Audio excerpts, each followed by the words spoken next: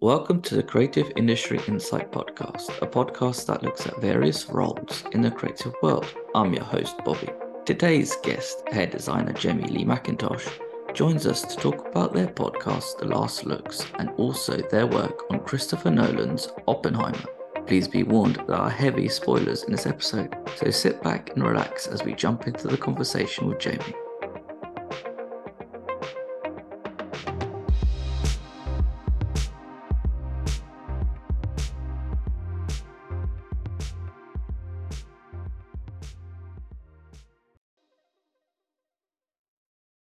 Hi, Jaime. Thank you for joining me today.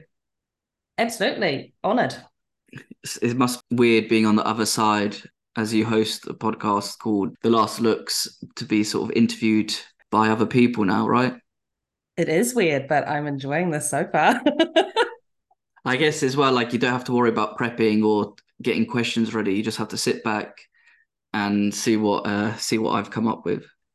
Yeah, it's kind of good to see what my guests go through, I suppose. Absolutely. Yeah, be on the other side. I think is what I think you might have been the easiest one to research and get questions together, just because there's so much online that you do that it just makes it easier to be like, oh, okay, well, that's actually a really good question. I'm gonna sort of pick her brain on that one. You sound like my mum. She loves to Google me.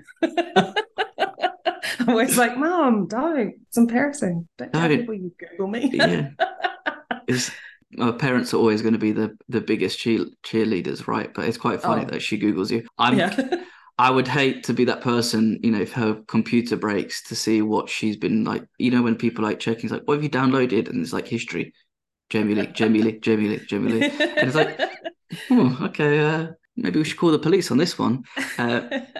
But before we jump into talk about your work on Oppenheimer, let's talk a little bit about your podcast, which is called The Last Looks, which you sit down with various people in the hair and makeup department who are still working now, who are retired. And then there's also some bonus episodes where I think you spoke to a script supervisor, a grip, and there might be one or two other people that I can't get off the top of my head. So apologies on that. No, you're good. That's pretty much it. And I also do a Oscars special annually. So the five hair and makeup teams that have been nominated for Oscars, I chat to them as well. Before I jump into my question, I'm curious. What Mm. happens when you're nominated for an Oscar? Do you do an episode about yourself? Listen, it hasn't come up, and I'm not sure if it's going to. So we'll figure that one out when it if it happens. I Never have no say idea. never. Yeah, we'll see. Oh, that'd be quite fun. So, Jamie, how did you do this? Well, Jamie, I did this. I did it like this. It seems like it would be a little biased, and I'm not sure if it should happen. Oh, Jamie, Maybe we, it's a pleasure being with you. Oh, it's been a pleasure being with me as well. yeah. But let's start from the beginning. What made you want to start the podcast up? I guess being a podcast listener and wanting to move a little bit away from listening to so much true crime podcasts and getting super paranoid that someone's hiding out in, my bushes in the yard or going to kill me. And my husband going, you need to stop listening to those terrible podcasts, and me going, yeah, it's true, I do.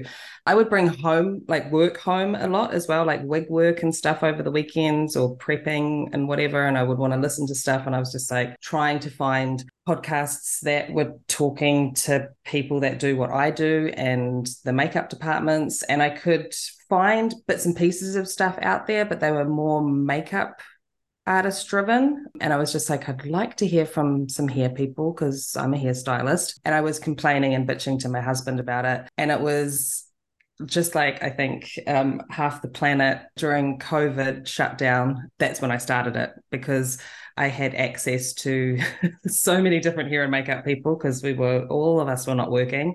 And yeah, I just started kind of documenting their career journeys, which I'm not sure has been done before. So I think that that's great to have a database of all of that information somewhere for years to come. And I will say that when my husband was saying you should start your own podcast, I just kept saying to him, are you out of your fucking mind? Like, no, because at that point was so far out of my wheelhouse. I was just like, I'm too shy to do that. I can't do that. I can't possibly do it. And he was just like, well, maybe just try it with a friend that you trust and just see how it goes. And it may not go anywhere. You may do it and be like, oh God, that was horrible. I don't ever want to do it again. And yeah, I chose my first guest, and I can still hear it in my voice when I listen back how nervous I sound on the recording. But yeah, it kind of worked, and I found a little confidence and just kept going. And now it's a monster I can't stop.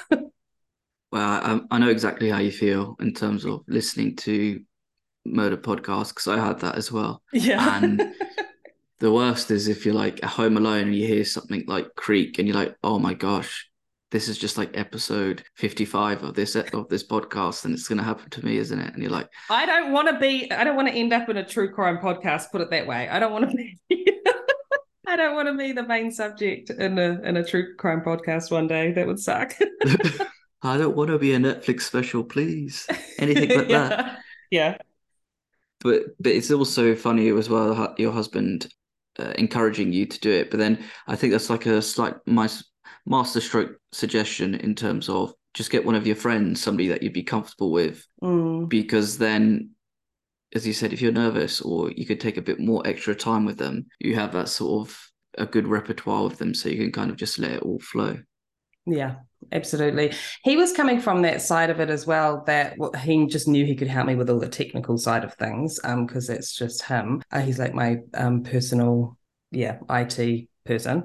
And then he also would come with me yearly to the Oscars symposium. So the day before the Oscars happen, they have the 5 teams, the hair and makeup nominees, and they each have turns of like chatting about their work and what went into them producing the work for the film that they're nominated for.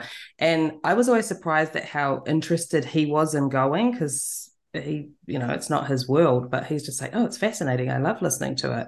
I thought it would just be hair and makeup people that wanted to hear about it, but that kind of gave me the push as well, because he was just like, it sounds like an interesting podcast, like do it. I think if I'd come up with something like, I want to talk about toenails, he would have been like, yeah, no, don't do that. That's a bad idea. You say that, but I bet you it would There's loads of somebody people. out here wants Yeah, there'll be loads of people like if like under pseudonyms probably subscribing and downloading. So I don't know. I don't know. He could be onto something. We'll talk about that later. When I was looking at the guests that you had, most recently you had V Neil on, who's created some classic looks like Beetlejuice, Edward Scissorhands, and it's like sometimes I guess like as like the average Joe film goer, you kind of don't realize how much goes into it, especially like how much R&D and what for us we see the finished product and be like wow, but then what we don't see is like the blood, sweat, and tears that go into it. And because these people are your peers and work in different countries, how do you go about trying to like sort of extract that information to create your episodes? Just because each person's experience is so different, and also each crew member do different things, like prosthetics, for example, or hair and makeup, or hair itself, or might specialize in making false teeth or even contact lenses for crew members, not crew, cast if, sorry. I think with the podcast, I started off going a little bit back and forth between someone's career journey, and then every now and again I'd do an episode that was about a show that they had worked on. And that side of things I kind of started stepping away from, because I started receiving more and more emails from PR people wanting me to interview their clients because award season was coming up and they wanted to pimp out their client for their work on a specific show. And I didn't want to do that, because I felt like if I do that for one person, I have to do it for every single person who's in the running for something. And it just didn't feel fair. So I kind of moved away from talking about specifics of actual shows or films and getting into the technical side of things. I found kind of difficult to do with audio when you don't have a visual reference to speak of. So I just wanted to start kind of concentrating on their career journey and what they love about what they do, what the challenges are that they come across, any kind of stories that they have. And I think I've heard back from listeners about how, especially ones who are starting in the industry, they just find it fascinating. Like, they're trying to get in. So they're hearing all these different ways and tales and stories of how everybody gets in, because everyone finds a different avenue or a different way. So I think that's inspiring to them, that it doesn't matter what background you come from, if there's a will, there's a way. And then also just the challenges and what people come up against, people can relate to it, and it's just they feel not so alone. It might not be something that people actually speak about in the moment in the job with their peers, but they can kind of look back and reflect on stuff a little bit differently, and then someone else hears that and they're like, oh my God, I've had that same issue. I'm not the only one, because it is a difficult industry to be in. So it's kind of nice to hear that other people also struggle at times and find it hard, or I guess just find it incredibly rewarding at the same time. So yeah. With all these sort of materials now online, there is a lot we can learn from each person. And as you said, oh, I've had that same problem. For everybody listening, you could probably hear Jamie has an accent, and you're from New Zealand, which has its own sort of film industry hub there with stuff like Lord of the Rings, the Hobbit TV series. I think they even have something to do with maybe Avatar as well. But because you're from the other side of the world, coming into Hollywood and being such a close knit industry, how Mm. did you manage to break in? At the beginning, I think because I went from high school into salon training, or salon, I've changed for how I say things to be understood by Americans. So worked in a salon, and then I remember watching a behind the scenes film called Full Tilt Boogie. And it was the behind the scenes movie about From Dusk Till Dawn. And you saw all the crew members, you saw the makeup stuff happening, all that type of thing. And I was just like, fuck, that looks cool. I wonder if there's some way I can do that. So I went to makeup school in New Zealand. And in New Zealand, you do both, like the UK, do both hair and makeup. And then, yeah, went to makeup school and ended up getting my tutor, I think, recommended me for a trainee position on a TV show that was happening in Wellington. And at first, because I went back home after my makeup course and I was working part-time in a barbershop, just trying to figure out, like, okay, now I've done this course, how do I get to where I want to be? So just, doing the daily grind there. And I got a phone call at the barbershop. I don't know how they tracked me down. And asking me if I wanted to come down to Wellington, which was like a 8-hour drive or something away, and do this job as a trainee. And I was just like, oh, listen, I can't, because it was a Wednesday, I think, and they wanted me to start on Monday. And I was just like, I don't think I can do it. And kind of went back into work and kept cutting hair. And then another phone call comes in, and it's my tutor from the makeup school. And she's just like, you turned it down? And I was like, yeah, I can't. And she's like, you have to figure out how you can. She's like, this is it. This is that moment. And I was like, oh. I was like, but it's Wednesday. They want me to start work on Monday. She's like, I don't care. Do whatever you have to do to get down to Wellington and start on Monday. And I was just like, oh shit. Okay. So I pretty much hung up and then walked over to my boss at the barbershop, and I was just like, my last day is going to be on Friday. And I packed up the car and I drove down to Wellington. So that's just how that started. And Wellington is where Peter Jackson does his films. So King Kong was the first film that I was able to work on just as a day player, so going in to do background. And then the designer from that and supervisor liked me enough to hire me on other stuff. So Rick Finlater, who did the first Avatar, got me into day play on that and do hair and makeup on background for Avatar. And then Peter Swords King, who did King Kong, invited me back for the Hobbit films. So I did all the Hobbit films with them. And yeah, that's just kind of how that started. But then it was after the Hobbit films, which was like 3 years of my life. I moved to the States, to LA, and that move was hard. It was not an easy transition.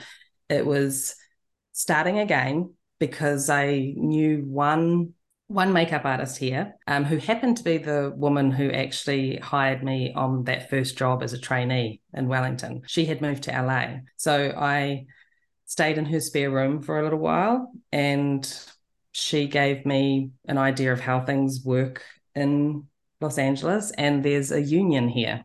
So I was lucky enough to be working on King Kong and the Hobbit films and Avatar and stuff like that in New Zealand, but there's no way I was going to be able to do that in LA if I wasn't in the union. So I had to start pretty much again. So working on student films and, getting paid $50 a day to do short films and music videos and all that type of stuff.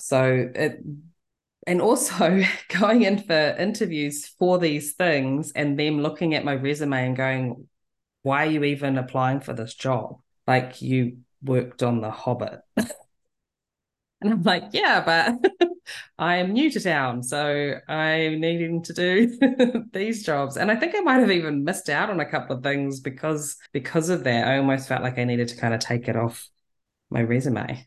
But perseverance, and there's nothing like knowing what it's like to work on decent productions to then like bigger budget things to then go back to humble beginnings to make you hungry to get back to where you were. So I think it's crazy to think that people would look at your CV and be like, "You worked on The Hobbit. What are you doing here?" When it could be more of a like, surely that person would be such a good asset to your team. there was Um, that. There were a few people that were just like, oh my God, I can't believe we've nabbed you. This is great. And I was one facet that they didn't need to worry about. They're like, okay, she's been doing this for a while. She knows how to do, hair and makeup or hair or whatever it was. And they could just have that faith in me immediately. And then there were others who I think were just freaked out by it and just like, this is weird.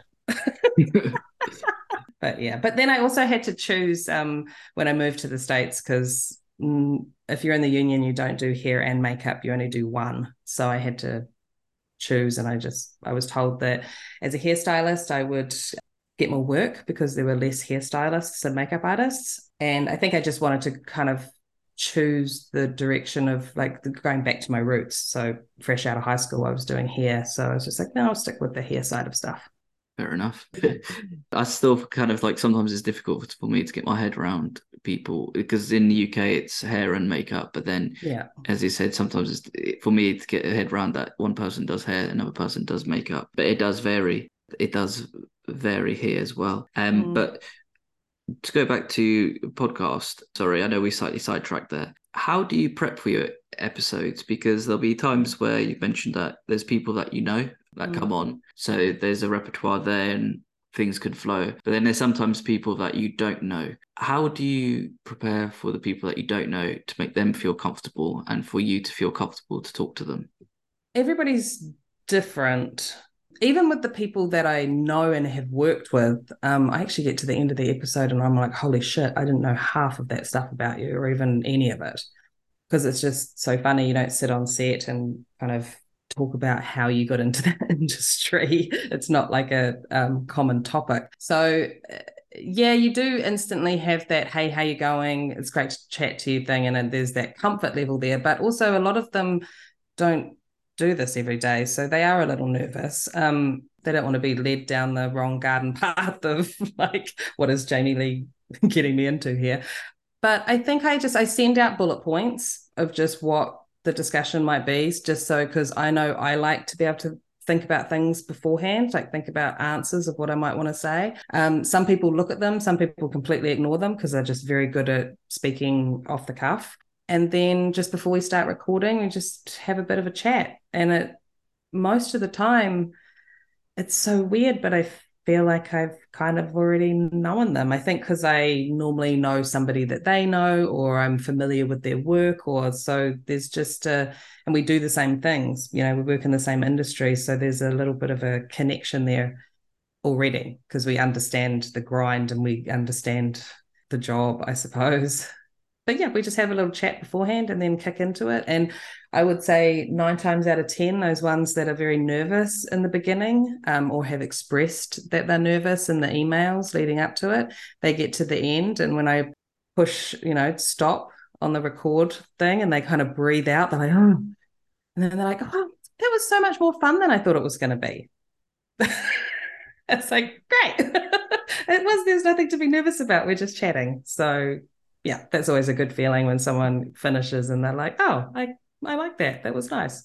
I think Mm-hmm. those guests are always the best. The ones who are most nervous, and then Mm-hmm. afterwards they're like, "I had a lot of fun," and you think, and you can tell with when you're talking to them the sort of energy that they're bringing, and even the conversation that they're having with you. Because there's always, as you said, like, "Oh, I didn't know half this sort of stuff," but then you can peel back on the cuff on the sort of answers that they give. Mm. Just as a final question as well, before we move on to Oppenheimer, who would be your ideal guest?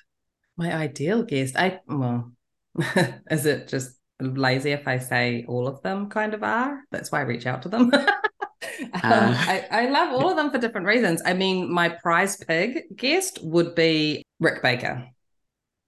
He is a multi-Oscar winning special effects makeup artist. He's kind of like the rock star of makeup artists.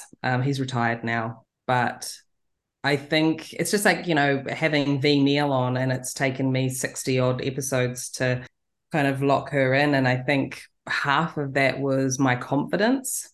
I just wanted to go into an interview with her feeling confident that I knew what I was doing in that situation. Venial, she speaks at a lot of conventions and does a lot of public speaking and all that type of stuff. So I knew that she probably had more experience in this realm than I did. So I wanted to make sure I could match her before interviewing her so she didn't feel like I was wasting her time, I suppose. So there's some guests you kind of work your way up to. I wasn't going to go in immediately at my first season to get the heavy hitters. I think that makes it probably even more scarier knowing that they talk at these events and conferences and you're sort of having that one-on-one because it's always because when you go to these things it's always in a group, so there'll be certain people who would be too shy to ask questions and then there's others who ask questions or even have statements for you rather than questions. So then Yeah. going into something like this, if hats off to you for being able to do that and go in there and produce good episodes.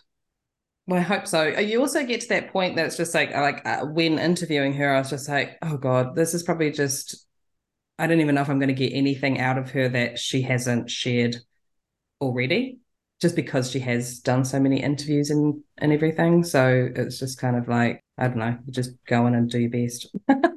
I always have that thought as well when I get guests on because you have that. You're right in terms of like what's new that I can get, but I Mm. think we have an advantage because we can look back at what they've asked, and if there's something of interest that piques your interest, you can pull that thread later on when you're doing your recording as one of your questions. And Yeah. I always found that's like the most sort of interesting part of it because they may say something and you think actually I want to expand on that because I'm quite Mm-hmm. interested in how something gets made or what actually they did to create that. But I tend not to listen to too many people who interview the same people because I don't want to have that in the back of my mind of like I don't want to ask the same questions or find Mm. out the same things. But eventually, unfortunately, law of averages, it happens. Yeah. But no, that's the Last Looks podcast. For anybody who wants to find it, it's on YouTube, Apple Podcasts, Spotify, All those and streaming all the other platforms. streaming platforms. Thank you. Yeah, there we go. I got Yeah. there. But now we move on to Oppenheimer, which Yeah. has come out the past few weeks with all the famous sort of memes with Barbieheimer and Yeah. Barbheimer even, and them going against one another and whatnot, Mm-hmm. and then seeing all these viral stuff on the internet, which is great to see because it's so good that people are going back to the cinemas to watch these kind of films, Yeah. both Barbie and on Oppenheimer. Yeah. The funny thing is that when we were shooting Oppenheimer, the discussion came up because we found out that Barbie's release date was going to be the same date. So, and that's while we were shooting. And there's no way I could have imagined that it turned into what it did at all. Like I was just like, oh, okay, so Barbie and Oppenheimer will come out on the same day, whatever, who cares? Apparently a lot of people. But I'm just kind of curious who made that first meme because they started some type of avalanche. I wouldn't be surprised if it was somebody in like film publicists who are just saying, look, let's just create a meme of this and see what happens. Let's just spitball ideas. I mean, I But did it. I went to Oppenheimer and then went to Barbie. yeah, I did that as well. And Oppenheimer first, then Barbie, Yeah. because you can start the day right and then have a nice evening with Barbie. But how did the project come about, and what was it that made you want to take it on? Funnily enough, I was in a period of the year where I was having downtime, and I'm quite strict about my downtime because when I work, work is everything, just with the hours that we do. And normally I'm department heading, so it's a lot. So when a job finishes, I like to have, some strict kind of a month or something just completely off and not even I don't even want to know what my next job is because as soon as you know what your next job is, you're thinking about it. And in my mind, if I'm thinking about it, I'm working. And I remember we had gone to the beach and we pulled into a gas station and my agent called me and I was just like, why is she calling me? I picked up the phone and she immediately started apologizing. And she's like, I'm so sorry, darling. I know that I'm not supposed to be contacting you about work, but something has popped up and I think maybe you might want to hear about it. And I was just like, fine, what is it? And she's like, well, so Christopher Nolan is crewing up for his next film and just wondering if you might be interested in going in for an interview. I was like, of course, it's Christopher Nolan. But funnily enough, my husband's filling the van with gas, and all I said to her was just like, "Yeah, let me talk to the husband about it," because she gave me start dates and all that type of stuff, and it was kind of earlier and sooner than I had anticipated with having time off. And I said, "But honestly, if I don't at least interview with Christopher Nolan, my husband's going to freak out at me because he's a big Nolan fan." And she just laughed, and I think I spoke to her about it the other day, and she's just like, I was so tempted to try and find your husband's number so I could talk him into talking you into doing it. But yeah, so I went in for an interview, and I think like every interview, I don't weirdly I don't get nervous because I just think at that point too I hadn't read the script, so I didn't know anything about really what it was. I knew that it was about Oppenheimer, so I could do a little Google research on who that dude was. And I just kind of always go in with the thing of like either they're going to want me to do it or they're not, and if they don't, then that's cool. Like obviously, I have a bit of that, I guess, whatever's meant to be type of deal. So I was just like, okay, yeah, cool, I'll go in for this interview. Get there, go in. I probably in there for I would say like 45, 50 minutes. And most of the time we're just like chatting and laughing. It was Chris Nolan and his wife and producer Emma. And yeah, we were just talking about he wanted to chat about other directors that I had worked with and asking me what that experience was like and all that type of thing. And he was pretty fascinated because I had just come off Babylon, so he was just really interested in how working with Damien Chazelle was, and he admires his work. So yeah, it was just nice to kind of chit chat and not be feeling like I was, I guess, being fully interviewed as such. And then we spoke about Oppenheimer and the character and Killian and a little bit about hair and all this type of stuff. And then that was that. Embarrassingly, not something I've told very many people, but I couldn't figure out how to get out of the room that we were in, which was incredibly embarrassing because I walked into this little conference room, and then when I turned around to walk out, there was like frosted glass and then a panel, like it was all these panels on the wall, and I was just like, which one of these moves? And I couldn't figure it out, and it was very embarrassing. But yeah, that's pretty much how the job came about. And then I was driving home from that interview and my agent called and she's just like, they want you. I was like, that was 10 minutes ago that I left. And she's like, yeah. And I was just like, oh my God. And she's like, well, now you have to decide whether you want to do it or not. And I was just like, oh. And I was like, well, I can't not do it. So yeah, exciting. So I just to interject, I had that experience for my first ever interview in film was that I had to get into a building that didn't have Mm. any entrances. So it was like I weren't sure where to go, and then you're just like, how can you explain this? Like in your case, how do I get out? And in my case, how do I get in Yeah, to you're like, make sure? is this a trick building? Are they testing me right now at their cameras? What's happening? Yeah, it's like an episode of Punked or something. I don't know what's going on. I couldn't believe it. I was just like, I think mum was the first person that I told that to. And she's like, oh my God, you're so much like me. And I was like, it was so embarrassing. But I just turned around. Of course, I didn't pay attention to when I walked into the room. And then I turned around. I'm just looking at all these panels going, which one's the door? Like there was no door handle. So I tried to do something and I just stepped back and put my hands up and went, I don't know how to get out of here. I That's pretty much just left the interview just laughing out loud at myself. So I don't know if that clinched the deal or what, but I think he inceptioned you. He was just like he didn't realize it, but he did it. He somehow did it. he totally did it. I guess he saw that I could laugh about it, and maybe that was a positive. I don't know, but it was embarrassing. I think as well if when you have an interview that's not really an interview, just more of a conversation. I Hmm. think those are always going to be the best kind of sort of vibe, like as the kids say, a vibe check for to see if people will get on and work and Hmm. sort of understand what's going on and what not necessarily is expected of you, but the oh, okay, I can see where we're going to go with this. I can know that if I need to speak to Jamie about something, I can just go in or we could talk about it. And, you know, if she doesn't agree, I can always just blackmail her about not being able to leave the office and we can go from there. I think there's something to be said for just answering stuff honestly too, because it was, he's asking me about my experiences on other jobs. And I didn't sit there and go, oh my gosh, it was the most incredible experience of my life. I just really, do you know what I mean? I didn't, I was just like, oh yeah, that was a hard one. Like, and this is why. But I had so much fun. It was challenging, but it was awesome. And, just like chatting like that instead of, I don't know. I'm a bit of a straight shooter. So I assume he appreciated that.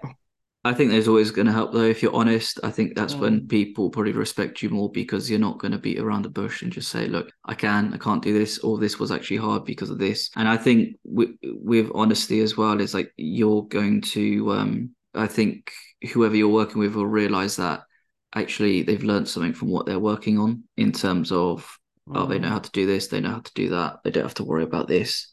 There is something I always say in an interview as well to a director is that, and this is, I don't know if I should say it, but I totally do, because I just want it to be known up front, is that I always let them know that just naturally my style of work is more in realism. I'm like, I can do perfect Hollywood if that's what you want. I said, but naturally I do tend to lean towards things being hopefully more on the real side. So you just got to let me know aesthetically like what you're after. Because if you want the no hair out of place look, it's like I can do it. I just have to know that that's what you want. Otherwise, I'm going to lean into realism and there's going to be flyaways and a bit of fluff of hair here and there and stuff like that. So I'm always upfront about that in my interviews as well. Yeah, and that probably helps with as a director to actually visualize what they want for their Mm, characters and how to sort of get what they want on screen. I think as well, especially with like a film like Oppenheimer, where it's based on real people. So mm, in your research, you will see how people looked and how their mm. hair sort of sat in different periods of their life. But like, where do you begin with your research for each look? And then how do you mix the history of the time period with what the actor has in mind? I mean, research, as soon as you get a job and you read the script and you find out who's in it, you're immediately starting to Google and research. And I love buying secondhand books and all that type of stuff. So there's the research of just the general period or periods, as Oppenheimer is in different throughout different years, getting an idea of the overall kind of look of the time, which is incredibly helpful, of course, for those characters who may not be a historical figure or for the background.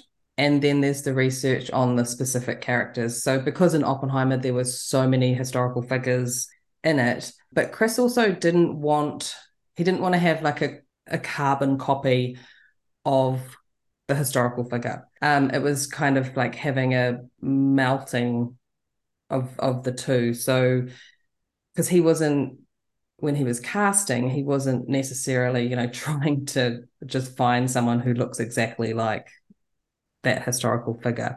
But if we could do things hairstyling wise that would just kind of lean them into that look or push them a little bit further to look a little closer to them, it was more just trying to find the essence of them and doing whatever little tricks and bits and pieces we could do to help them look in the same realm. And some characters more than others. And I think it just kind of depended on how much of a public figure they were. I think there's a lot of characters and historical figures in Oppenheimer that a lot of people, if you didn't have direct knowledge of these people and that whole story, you probably wouldn't know what they look like. So we had a little more freedom there to, if it was a guy, it was just like, okay, we'll just, we'll cut your hair a similar length and style it in a similar fashion, but it doesn't have to be exactly the same texture or exactly the same color, but we'll just get you in that realm. And each actor was different. I mean, they all came in. I've never worked on anything, just to get off topic, where I would say almost every single actor that came into our trailer when we first met them could not believe that they were going to be on a Christopher Nolan film. Like, I have experiences where cast, yeah, they're excited, but they don't express it like these guys were. It was like a bucket list situation for actors to work with that director. They just were like pinching themselves, going, I cannot believe I'm here. And so that just creates such a positive energy and attitude throughout the entire shoot because they are so amped to be there. They're so excited by everything. But it also makes our job a little bit easier because they're just like, yeah, whatever Chris wants me to do with my hair, I'll do it. So you're like, yay, this is making life so much easier. So there wasn't too much long conversations about compromise and all that type of stuff because they were just like, whatever needs to happen, I'm so excited to be here, which was great. So was it ever a case of like, yeah, Christopher's asked for you to shave your head, please? Should we go ahead or No, I mean, there was just like a prank on people just to see how far you could take it? no, I think he did that with a crew member who had to stand in, like we had to use the back of his head for something to match somebody, and he wanted to get the message to the crew member that something needed to happen that was extreme. And I was like, I'm not playing that trick on him. He's like, go on, I want to see how loyal he is. I was like, stop it, we're not doing it. I'm not going to freak him out. But we did do some interesting stuff to people in the way of shaving. Like Dylan, who plays Oppenheimer's younger brother, his hairline is adjusted. Like I took his hairline back and thinned the front of his hair for the entire film. So he has an incredibly lush head of hair and a beautiful full hairline. But because we knew that towards the end of the film and with the aging process that Frank actually ended up pretty sparse on top. So we needed to just start him on that journey. And there's, Dylan, this young, good looking guy with beautiful head of hair. And I'm just like, I have to make you look like you're thinning a little. And he's just like, yeah, fine, let's do it. He was just totally into it. And then it's the same thing with Robert Downey Jr. So we completely changed the top of his head to make him look like he has half the amount of hair that he actually has and took his hairline back. So they were doing things that they had to live with in their own lives when they weren't at work shooting. It wasn't like it was just a wig that was being taken on and off or anything like that. So, yeah. Even though people are very open about it because of who they're working for, is there still a slight hesitation to go ahead with where you talk to someone about thinning their hair and putting their hairline back? Just because as men, hair on our head is a very sort of like touchy subject, and I know people don't like to go bald. Some people own it, some Mm-hmm. people hide it, which is fine, Mm-hmm. each to their own. But when you're Mm-hmm. working with someone who has a lush set of hair, it is there a way of you sort of reiterating that like we're doing this, but it's not going to affect you later on down the line?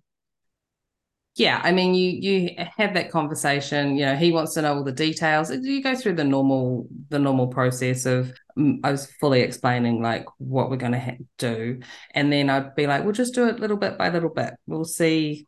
You know, we'll get a feel for it. I'll start here and I'll move my way back, and we'll find a happy place. We'll do it a little bit. We'll show Chris. We'll see if he wants to go further, and of course, Chris would always be like, just a little further. And it was easing Dylan into it. The funny thing is that he lived with that for the entire run of the shoot. And very quickly, he was just like, I don't even remember what my hairline used to look like. He's just like, this is fine.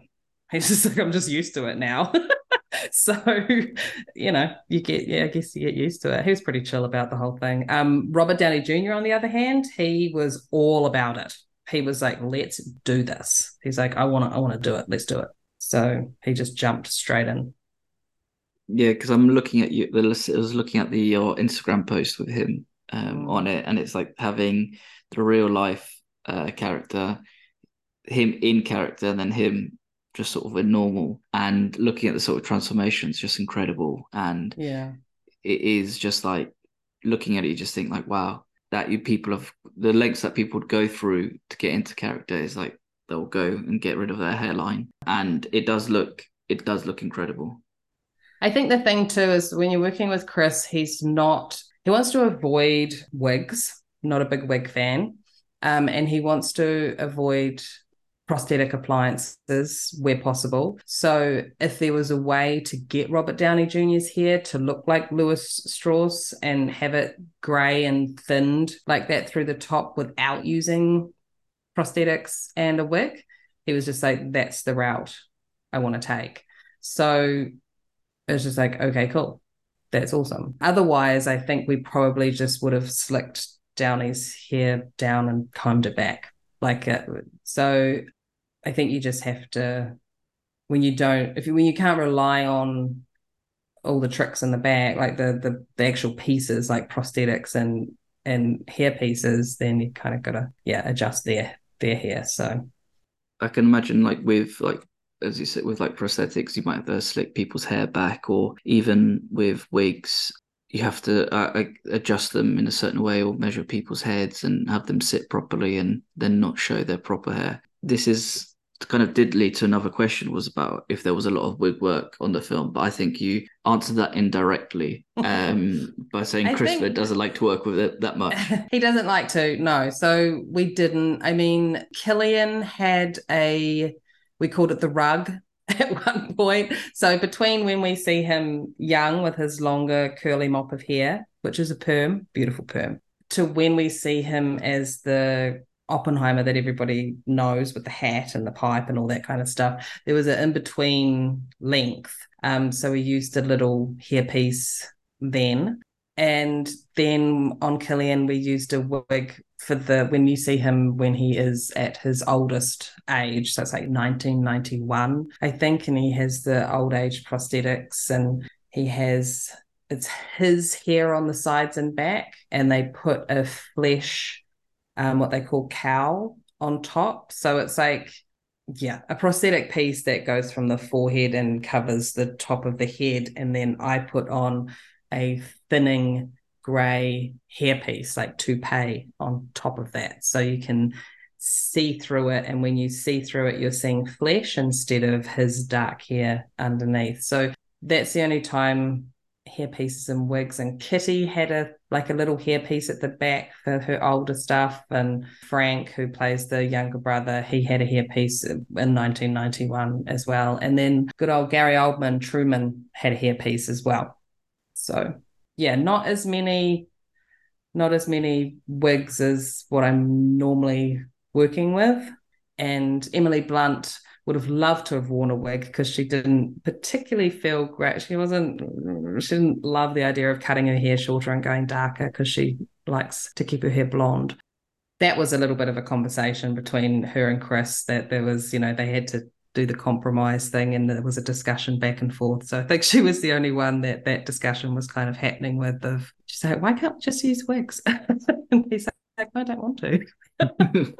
And she's like, okay.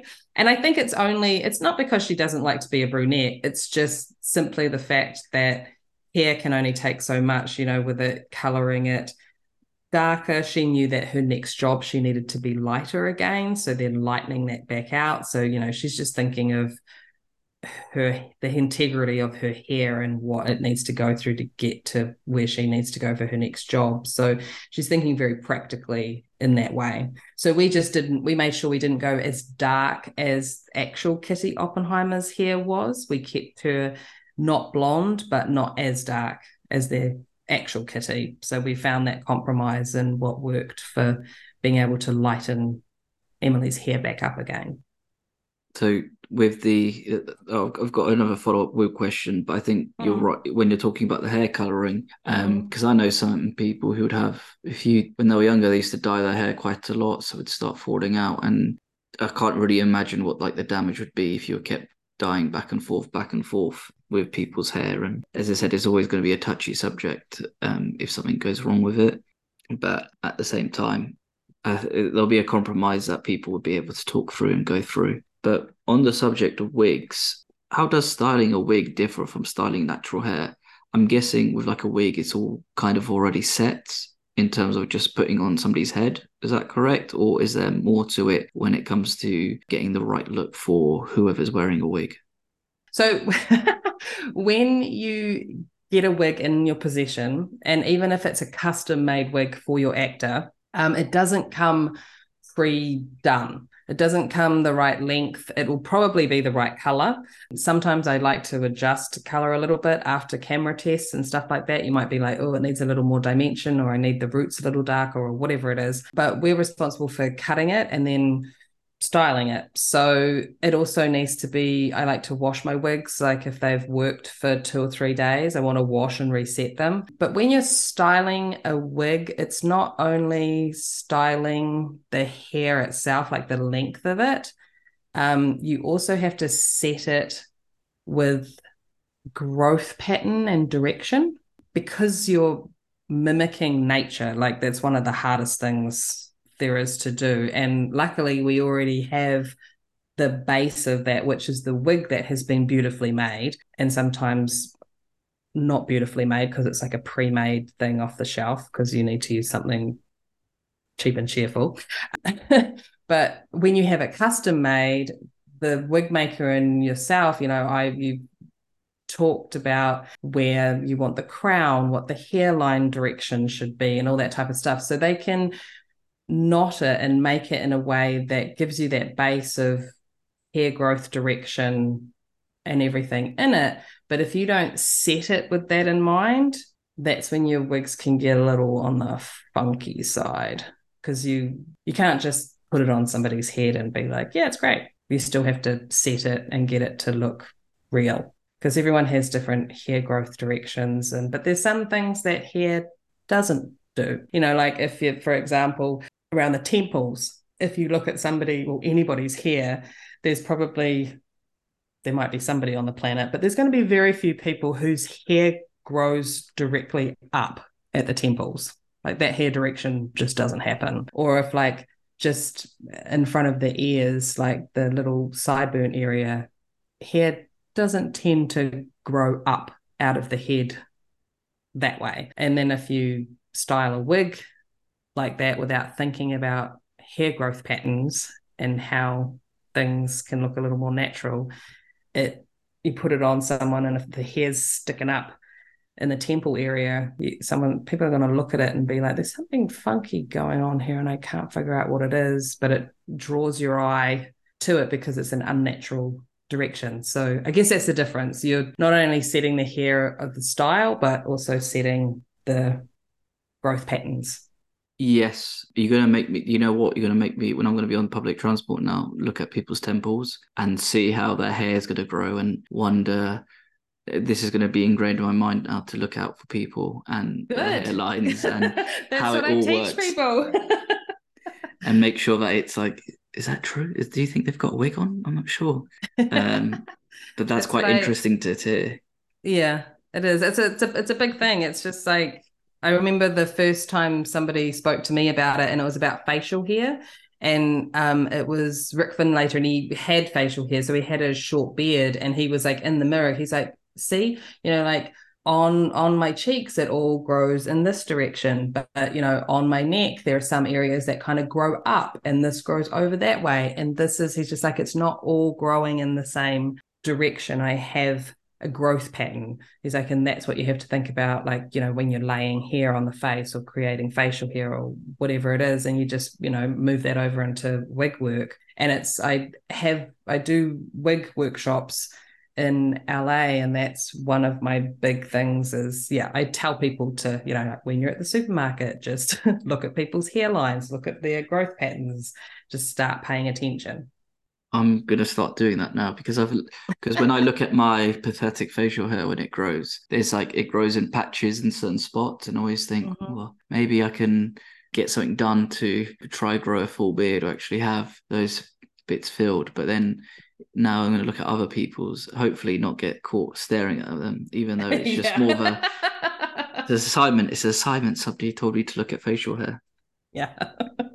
But as your department head of hair, what's the collaboration process with the makeup department? What are the conversations and design processes like when you're talking to the makeup head of department?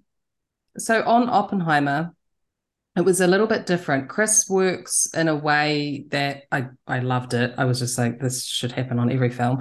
So every time a cast member came in for a costume fitting, because normally cast will see costume first for their initial measurements and fittings and stuff like that, and then they go back for two or three more fittings with costume after that, and it's normally towards the end of those fittings that's when hair and makeup would step in and see them. But Chris loved for the cast to they were coming to Universal Studios, they would go to costume. Chris would be in those fittings with the costume designer.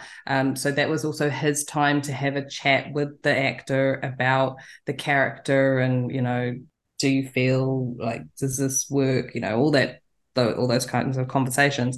And then just outside of that door would be myself and Louisa Abel, who's the makeup designer, and then the props guy as well. So with watches or glasses or anything that the character may have or want to have. And then once they were in costume, we would kind of come in towards the end of it, and then there would be a hair and makeup discussion. So it would be happening with all of us in the room. So no information was kind of lost. No one missing out on anything. And those discussions could happen with the cast, with Chris, and with Louisa and I, which was incredibly helpful because you kind of walked away from those fittings having a reasonably clear direction on what needed to happen for that actor to prep them and get them ready to shoot.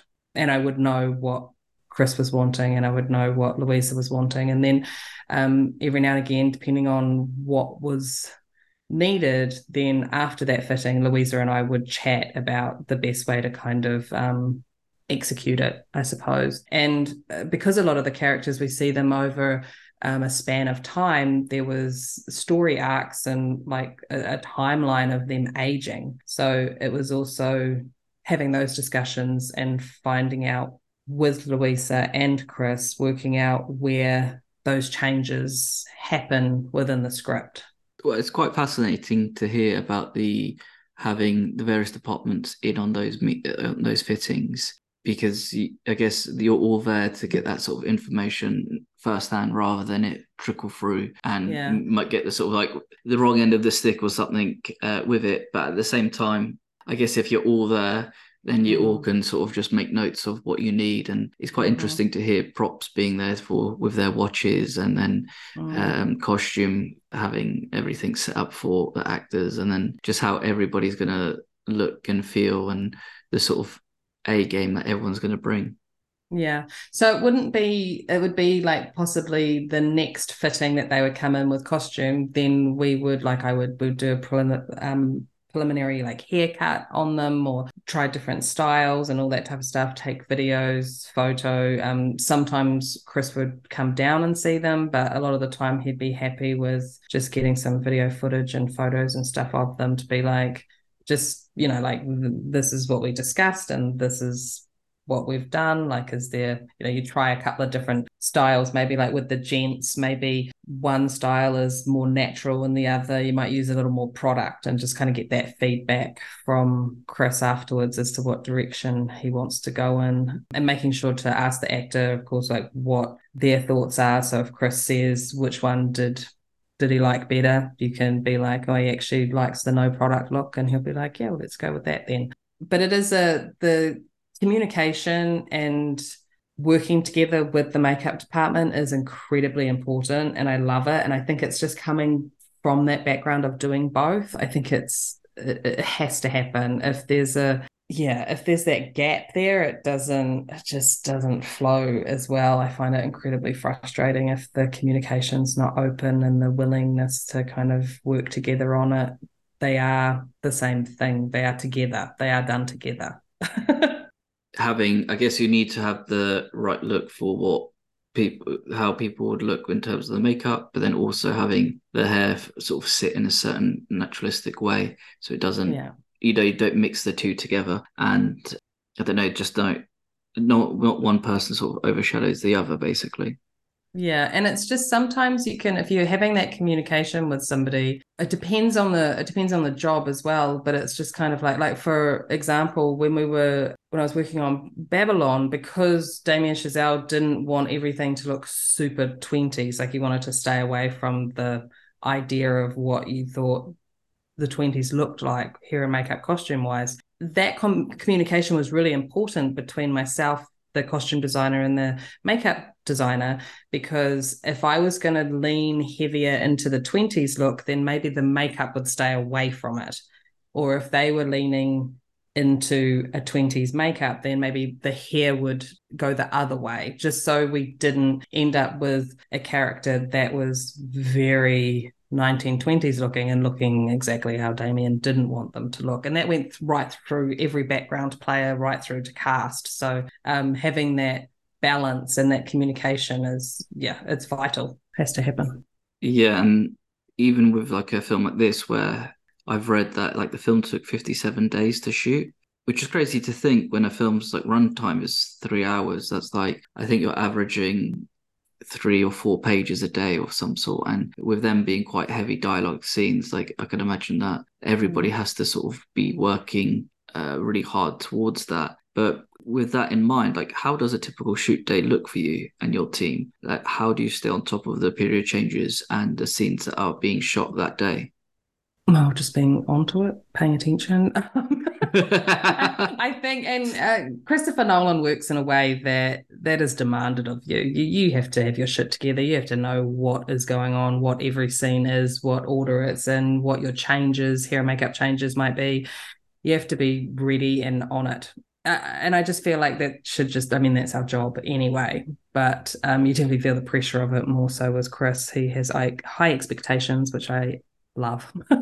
But as for keeping on top of changes and things, so we do a script breakdown at the very beginning. So you have your script and you break it down, and it's just like you're creating a type of timeline. And we know with Oppenheimer that the time is all over the place. So we needed to understand an order to things, especially when we were doing aging and seeing the progression of time. So it's breaking it down and understanding what story day or what script day these changes happen. And you have, each character has their own breakdown. So Killian, who's playing Robert Oppenheimer, he has his own breakdown as far as hair is concerned. I know that from 1927 and 1928, he has the longer hair. So that's seen whatever and whatever. And then, from this time to this time, he has the mid-length hair. And then from this time to this time, he has this short kind of buzz cut look. And then we start adding gray and styling it differently. So it's all broken down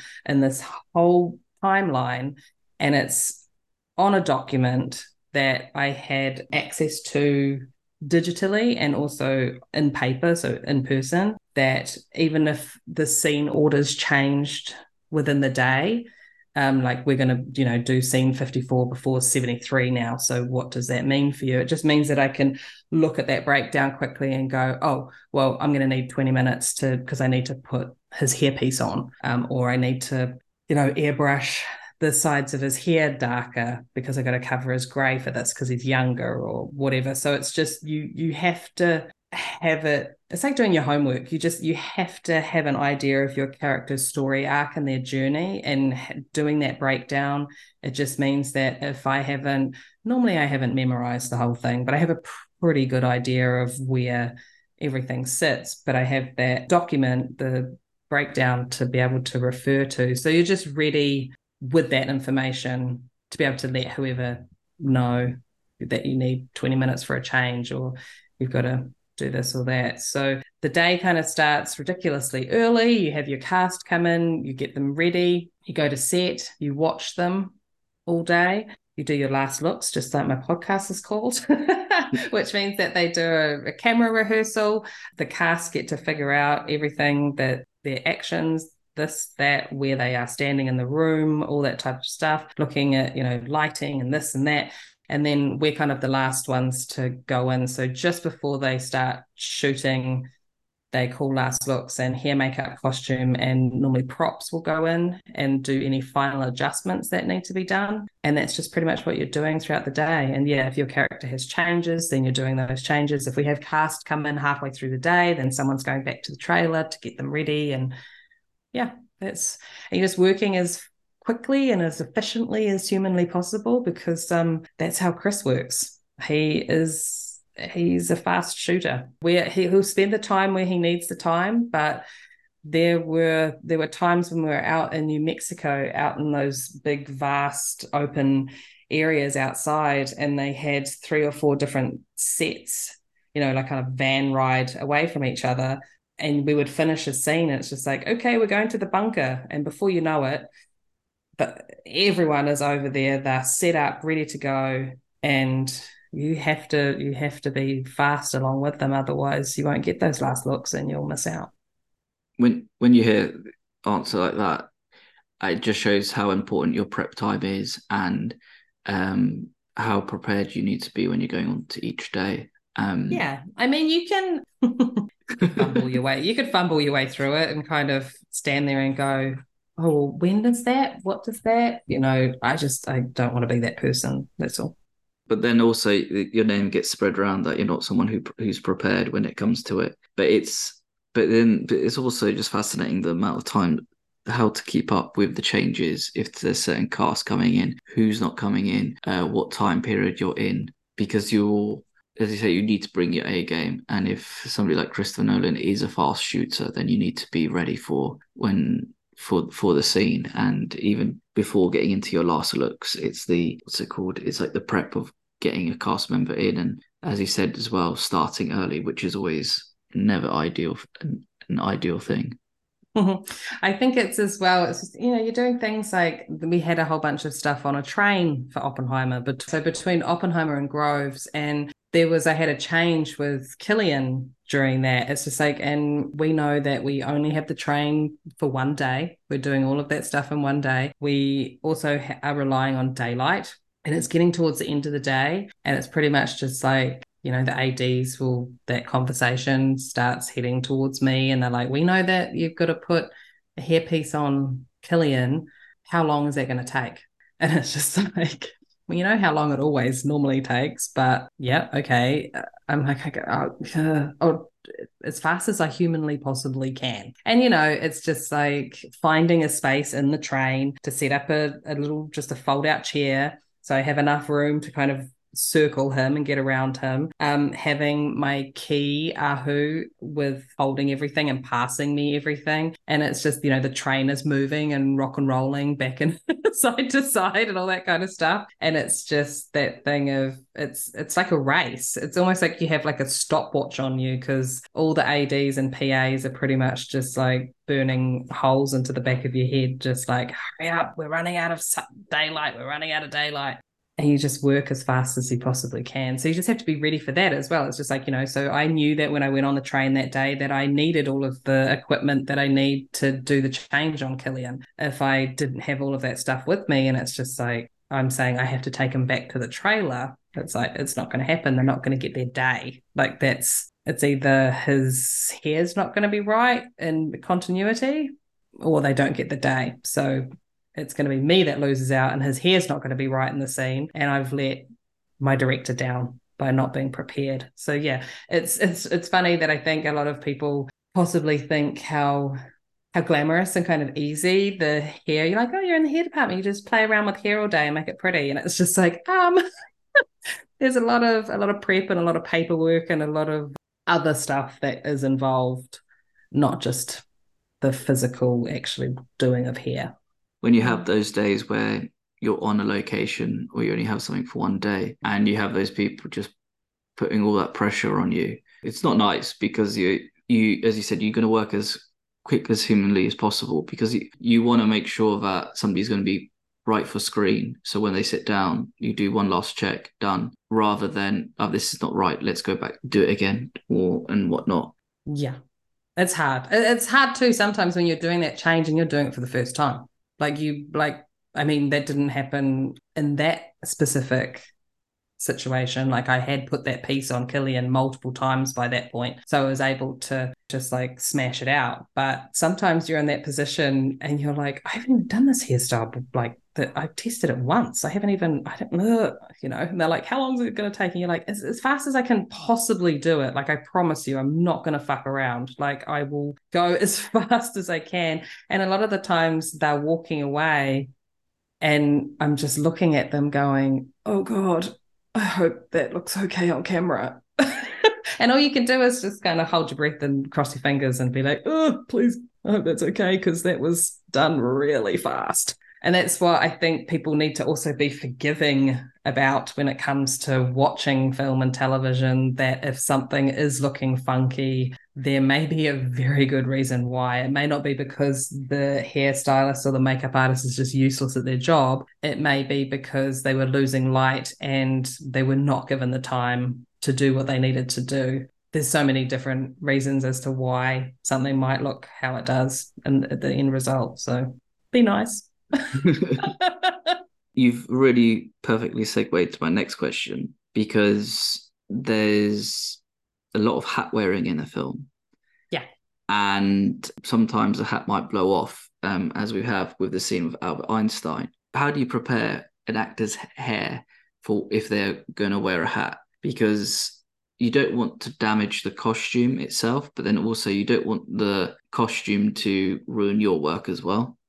There's different scenarios. Like this, if the hat's going on and it's staying on, amazing. I'm like, this is awesome. My job just got easier. I'm gonna go get a snack. Or there is okay, they're gonna start with the hat on in the scene and it's gonna come off. Depending on what kind of damage that hat does to the hair, really depends on the prep of it. I mean, you can just, it's as simple as just saying you can do what you can do. But as going back to what I was saying earlier with my idea of realism, I don't mind if there are marks from the hat. I mean, you literally just saw them have a hat on and it's come off. And if there's not a little hat here, then it's kind of weird. I don't mind seeing it. So it depends what it is. And as far as where the Albert Einstein situation was concerned, that was on purpose. So they had a whole rig to have his hat come off, blow off in the wind. So that was a whole gag that we knew that was going to be happening. And, we just, each time before the hat goes back on, we do a little reset. So we just have to frizz up his hair underneath a little so it didn't get like flatter and flatter and flatter and flatter as the scene went on. So it's just trying to reset it so the start position is always the same. Does that make sense? Yeah.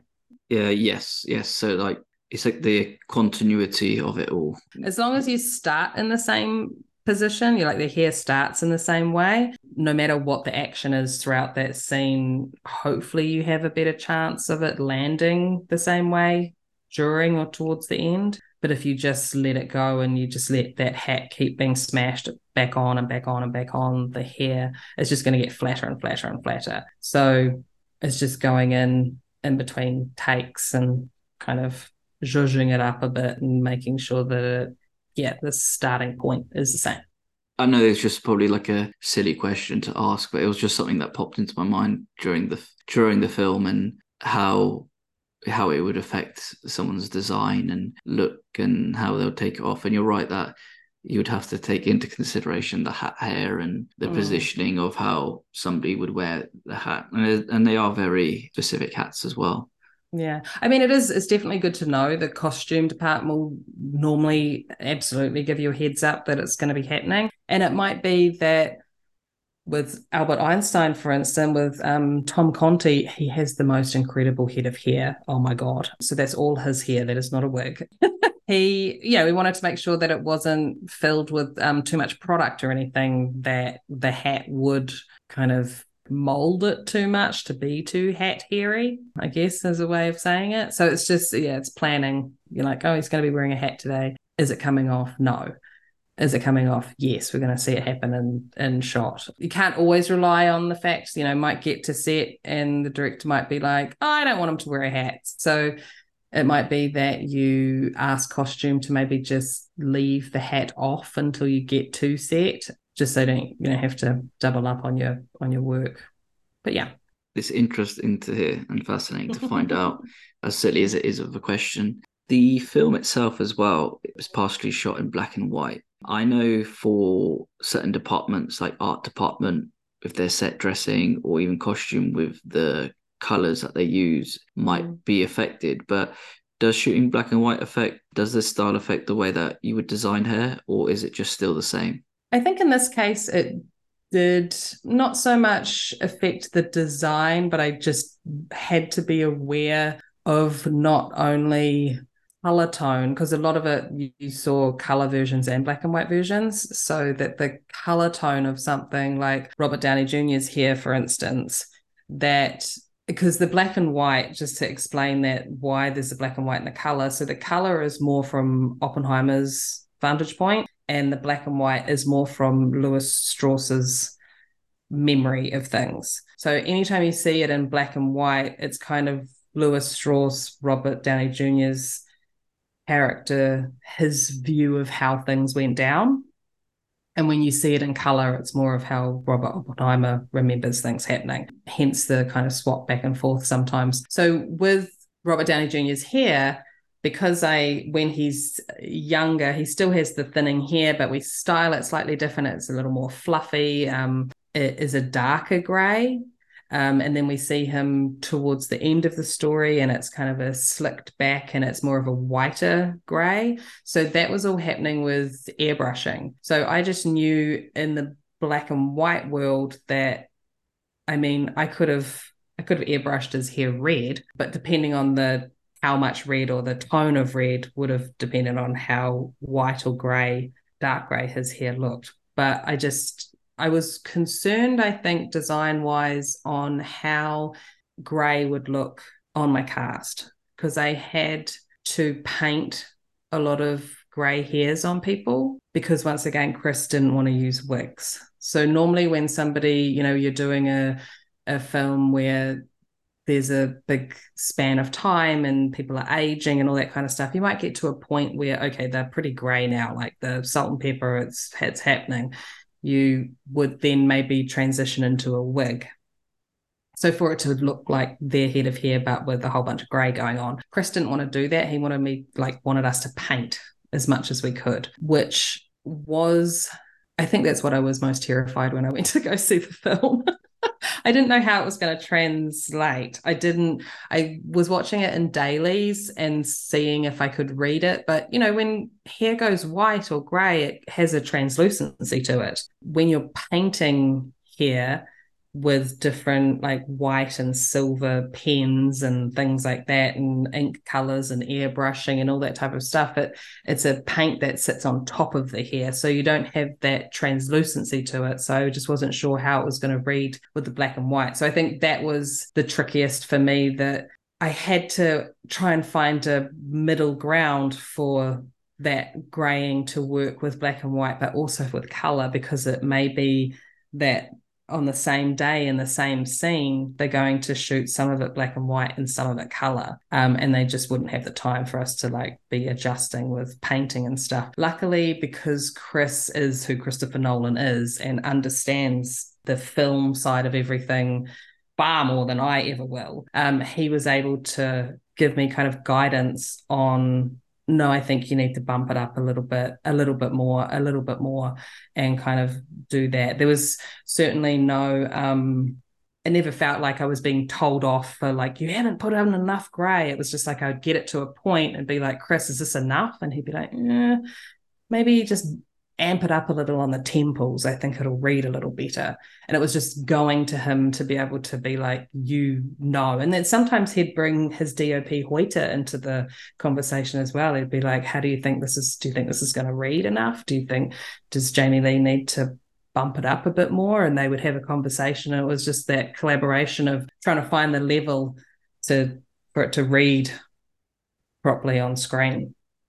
With black and white, it's always fascinating to hear the different obstacles different departments have to jump and cross when creating it. Because I think as an audience member, when you think of black and white, it would just be the most simplest thing. Oh, it's fine. You could just still use the same colors and still do the same stuff. You just need to then you just do it in black and white. But even getting your DOP involved to say, oh, is this enough? Do you think this will look great? But as you said as well, the worry of seeing it going from seeing it in dailies to actually seeing the final thing. Because you're kind of you're doing that dance as well, that you're doing this aging, and it's just like if somebody obviously has like aged in their face because of whatever makeup reason, and the gray isn't reading, or makeup was relying on that they could not do as much aging makeup, but they were relying on the graying of the hair to show through to show age,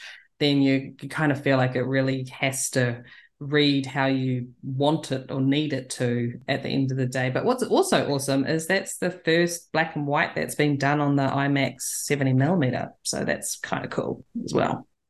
Yes, which is something that I thought would have happened by now, but I guess with the use of IMAX is mainly for big action scenes. Yeah, there's no need for it, but I think using it for just sort of like a talky drama and having all these sort of big facial expressions projected on the sort of biggest screens possible has actually made it feel that like IMAX could be used not just for action, but also for these sort of more emotive stories, should we say? Just to wrap up the episode, what was your favorite look to design? I have no idea. That sounds bad. I think I just love all of it so much.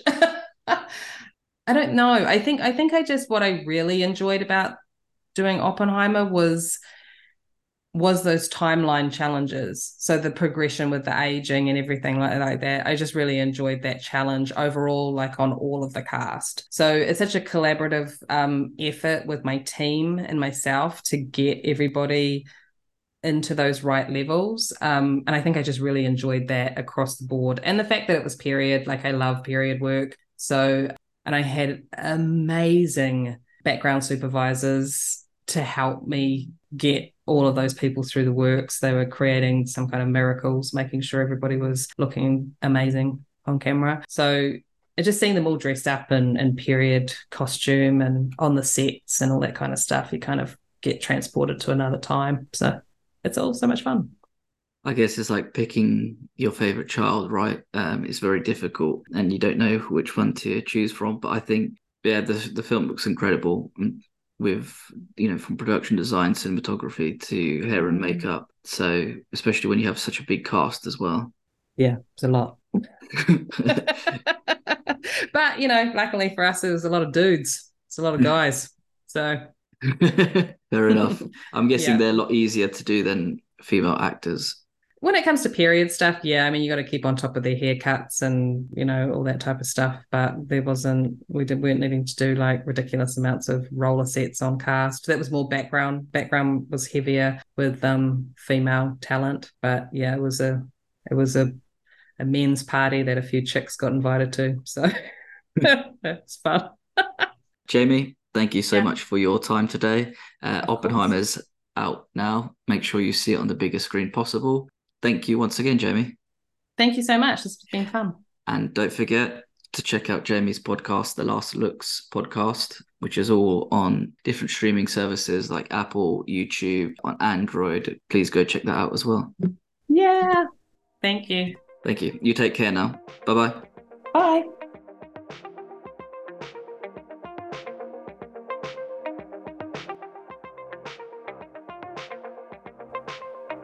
Thank you for listening. Please subscribe, rate, and review this podcast.